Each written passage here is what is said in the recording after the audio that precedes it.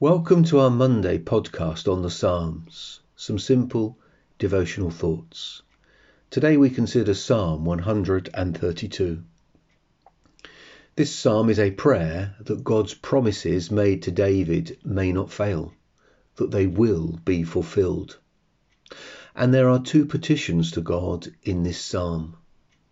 One, God will have an earthly dwelling place, and the other, that David's descendants will continue to sit upon the throne. Because God had entered into a covenant with David, we know that he would not forget either David or the people. But he still wanted David and the people to come to him in prayer and remind him of the covenant, because it is an acknowledgement of their dependence upon him. And that is true for us, his people today. His unfailing commitment to us does not mean that we don't plead with him, for he would have us acknowledge our dependence upon him. The psalm opens with a reminder of the fact that David has never had an easy time. In verse 1, remember, O Lord, in David's favour, all the hardships he endured.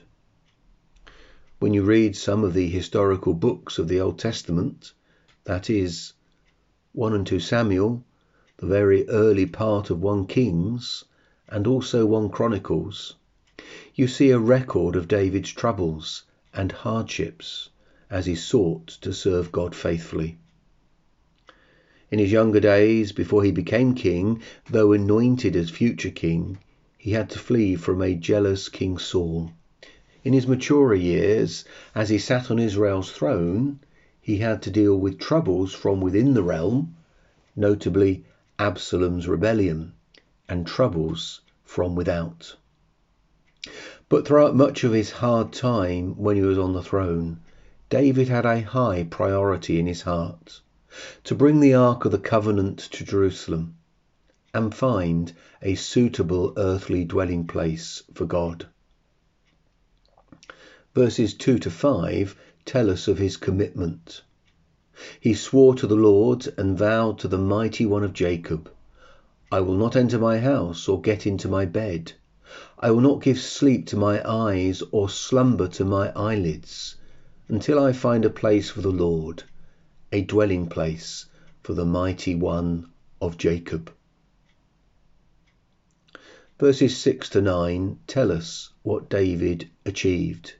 When you read these verses, you have a picture of the crowds gathering from all over Israel to celebrate the return of the Ark of the Covenant to Jerusalem, as told in 2 Samuel chapter 6.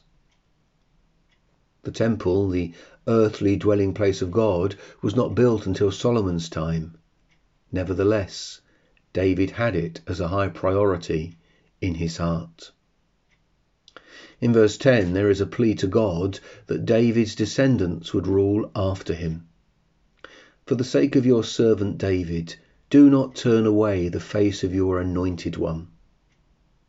God had promised David that his descendants would rule after him.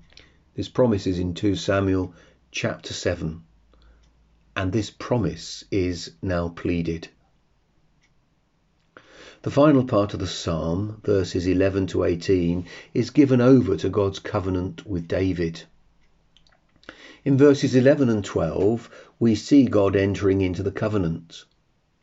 The Lord swore to David a sure oath, from which you will not turn back. One of the sons of your body I will set on your throne.